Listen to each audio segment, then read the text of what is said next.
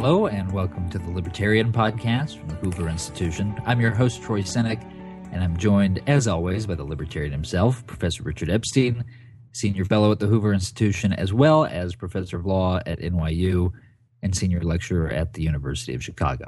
Today, Obamacare's death spiral. So, Richard, we talked about Obamacare the last time we were together. Plenty of new material to discuss since then. Let's start with President Obama's claim that while there may be some problems, Obamacare is still at some fundamental level strong, or at least necessary. The president claims that despite these paltry enrollment numbers they've seen in the program, you did have in the first month almost 1 million people complete an application, even if they haven't signed up for it just yet. So there's a pent-up demand, according to the president. The fact that there's a place for it to go, that's a good thing, right? Well, it's actually not so good. It's a very complicated thing. Let me see if I can explain why. First of all, let me explain the source of the title. The death spiral language is, in fact, taken from insurance law, where the operative term is the adverse selection death spiral. And what adverse selection means in a standard insurance policy context is as follows. Assume that you have a wide range of people, some of whom are very likely to claim coverage and some of whom are not so. And what you do is you offer the coverage at a fixed price. And you're not allowed to do any underwriting. What will happen is those people who know their own personal conditions will say, I'm not likely to call upon this coverage. I will not pay $1,000 in premiums when my expected return is $400. Then, on the other hand, you look at people at the other side of the cycle and they say, $100 premium, $1,000 premium, I'm going to be twice that. I'm going to buy. At that particular point, you're not selling insurance, you're selling subsidized health care. What happens, though, is the plan is that you will always get the people who are paying more than they take out of it to subsidize those who don't. The mandate was designed to prevent this from happening, whereby the adverse selection will take place, but it was watered down. So what you're going to see is 1 million people trying to get on the policies, all of whom are going to pay premiums less than the amount that they're going to get out of it. And now you have to use all sorts of other techniques to get the rest of the people to come back in. And I don't think that you will be able to do that. So the short-term spiral effect comes from the fact that you will sign up 1 million, 2 million people, and all the companies who take these people are required to take them without changing rates. They can't select the people whom they want. So they're all going to end up losing money, which means that they're all going to pack their bags and go home. And that risk is something which they've never prepared to negotiate. So that's the first problem. The second problem has to do with the question of even if they get the coverage and if the other people come in, the subsidy from other individuals, the cross subsidy, is not sufficient to cover the losses. So you have to have general tax revenues kicked in.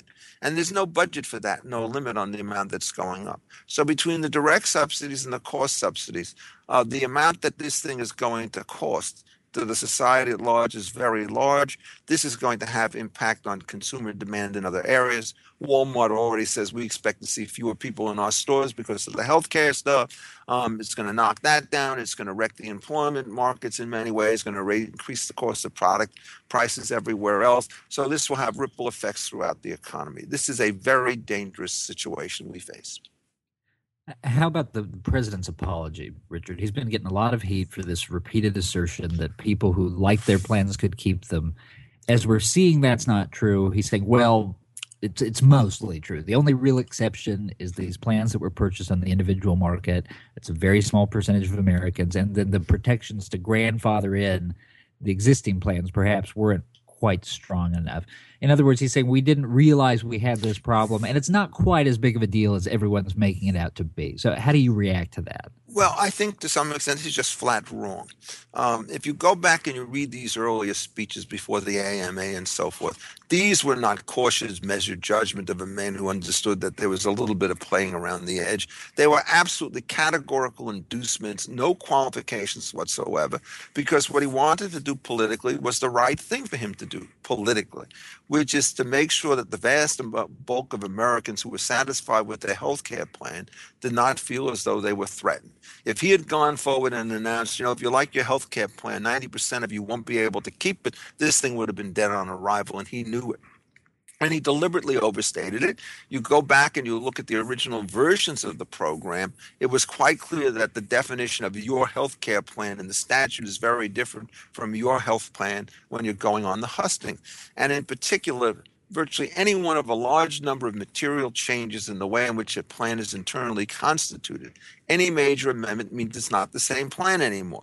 So the ordinary person says, I had my Blue Cross plan number 4678 for the last 22 years. And what the Obamacare statute said is you have not had that plan for 22 years. You have 27 different plans, each of which has lasted several months. And that's not the way in which people think about it. And so it was a conscious effort to basically mislead people. And the second point, when it came to figuring out how broad the grandfathering would be within the scope of the regulations, they didn't go soft on this. They went tough on this. Their attitude was quietly that all these plans are quote unquote substandards. The president never went forward and said, if you like your substandard healthcare plan, you can keep it. He never said that. And so what they did is they really wanted to become less accommodating and more paternalist. And we knew from the history that this would never work. Remember, there was something known as the mini-med plans. Companies like McDonald's have large numbers of employees who are sort of minimum wage workers. This is very inferior coverage, but it's there. And it turns out it could not survive all of the dictates that went into effect in October of 2010. And so you had hundreds of plans covering millions of people seeking waivers. Well, what does it tell you? It tells you that the thing can't work unless you give the waiver to it. And how could somebody come forward after giving all these waivers and announce that this current thing is likely to be viable? It is simply not credible. Now, okay, so we've got these problems, which is why you had the president announce last week that he's going to delay for a year the implementation of the policies that are causing people to lose their coverage. There's a similar movement in Congress, but it would go further than the president's. It would not only let people keep that coverage that doesn't meet Obamacare standards, it would actually let new customers buy into those plans. The president has said he'll veto that. So there's two big questions that arise from that. We can take them in turn. The first being, is it even logistically plausible to double back at this point and say, just kidding, you've got another year to do this? Second, is the president within his constitutional authority to make that kind of change unilaterally? Well, I mean, I'm going to take the first of the questions, which is, can you reverse field even for people who are currently covered? And the answer from the insurance community is it's infernally difficult for us to do so. When we change policies, we have to make huge changes in our computers, our infrastructure, agent education. This is a whole business. And now, in effect, we've been planning on this thing for close to a year. We've had all sorts of confusions because of inconsistent signals from the government. For you to turn around and say, go back to the old plan, well, those plans are gone. And in addition, nobody would ever go back to the old plan if you were running a business. There are constant modifications of these plans. And if the president thinks that these companies are going to offer the plans that they had done 6 months and 9 months ago, given the radical change in market conditions, and that they'll be able to make a profit, that turns out, I think, to be largely naive. And so several of the companies have already said that they can't possibly hope to do this. They're going to have to plunge forward. My view is they will fail whether they go forward or whether they go backward, which is why this thing is such a disaster. On the constitutional stuff, I actually disagree with many of the conservatives.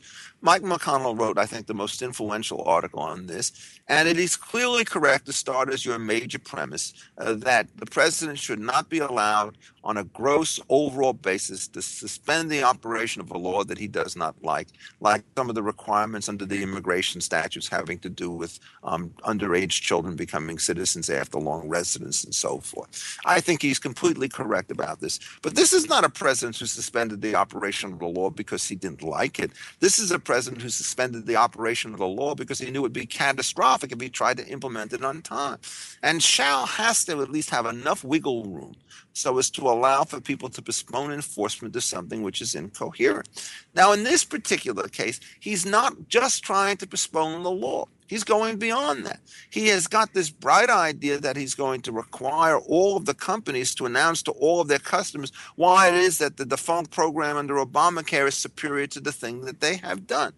A disclosure program like that is of immense complexity. It requires huge dollars to implement. There are normally going to be fines associated with noncompliance and misrepresentation under these things. And if he really thinks that companies are going to try to put back the old plan when they have to bear these additional burdens, it is simply a pipe dream. As a constitutional matter, it's also no longer just a delay. Now, in effect, it is more than a delay. It's a delay subject to various kinds of conditions, and I do think that that is unconstitutional. The other part about it is he's not willing to allow people who don't have coverage to buy coverage in the voluntary market. And I think that for a man who's come forward and said that, to be without health care is to be vulnerable in the worst possible way, then to take a group of people to prevent them from buying policies from somebody who's willing to sell it to them and insisting that they buy the policies from his particular outlet, the government monopoly, when he can't even supply them, is a kind of a form of real cruelty. And, I wrote in my little Hoover column that I thought somebody actually ought to bring suit, saying that this is so offensive to this tradition of our people, to basically tell people that they have to get care from government, which is unwilling to provide it, that this whole thing may turn out, if enacted, to be unconstitutional. But I also think from his point of view, it's just a form of moral blindness. He really believes that he has a superior product. He's said this countless numbers of times. He doesn't understand that a superior product is not one that offers more coverage. It's one that offers more net benefit to consumers relative to the cost. And so what he's doing is he's pushing down this path. And when you look at this thing and then see the list of minimum essential benefits that are required in virtually all of these plans, you're not going to do it. We still have the small group plan, which is also 20 or 25 million people. It's subject to the same mandates. We will have the same kind of difficulties with this when this thing starts to get rolled out. In fact, you could have, by the time the whole market is covered, everybody who's not on Medicare and Medicaid in a position where their policies will be canceled or substantially altered. I mean, this is beginning to look like the catastrophic health care plans of 1988, which were repealed in 1989. And I think that the pressures are going to grow. It seems almost certain that the quote fix will not come by December 1st, at which point everything becomes unglued.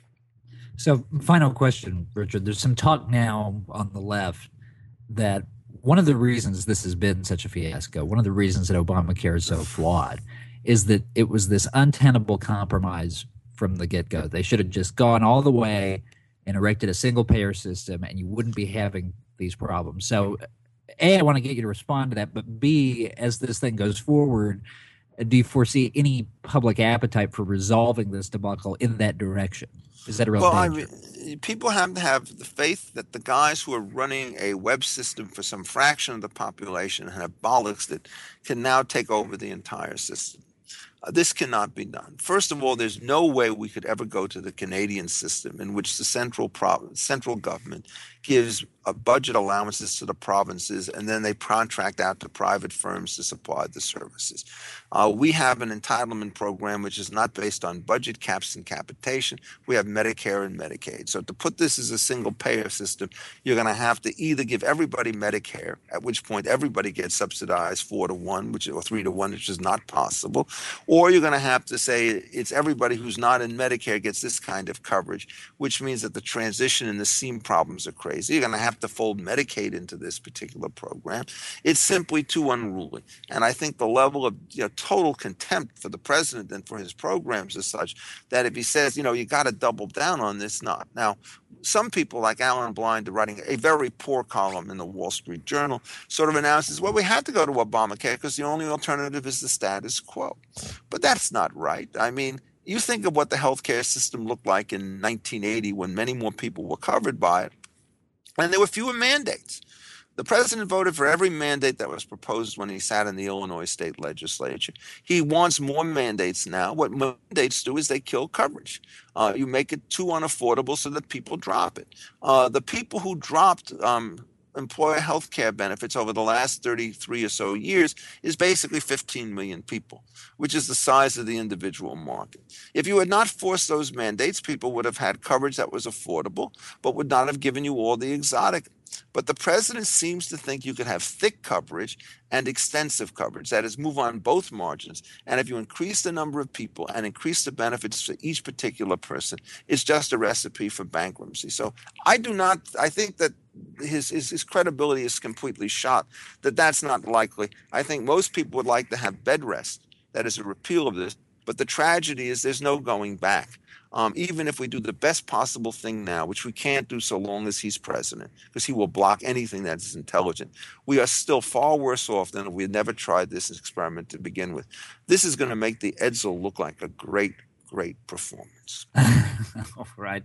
My thanks as always to Richard Epstein and to you, our listeners. Remember, you can find Richard's weekly column, The Libertarian, by visiting Defining Ideas at hoover.org. And you can follow Richard on Twitter at Richard A. Epstein. For the Hoover Institution, I'm Troy Senik. Thanks for listening. This podcast has been a production of the Hoover Institution. Thank you for listening.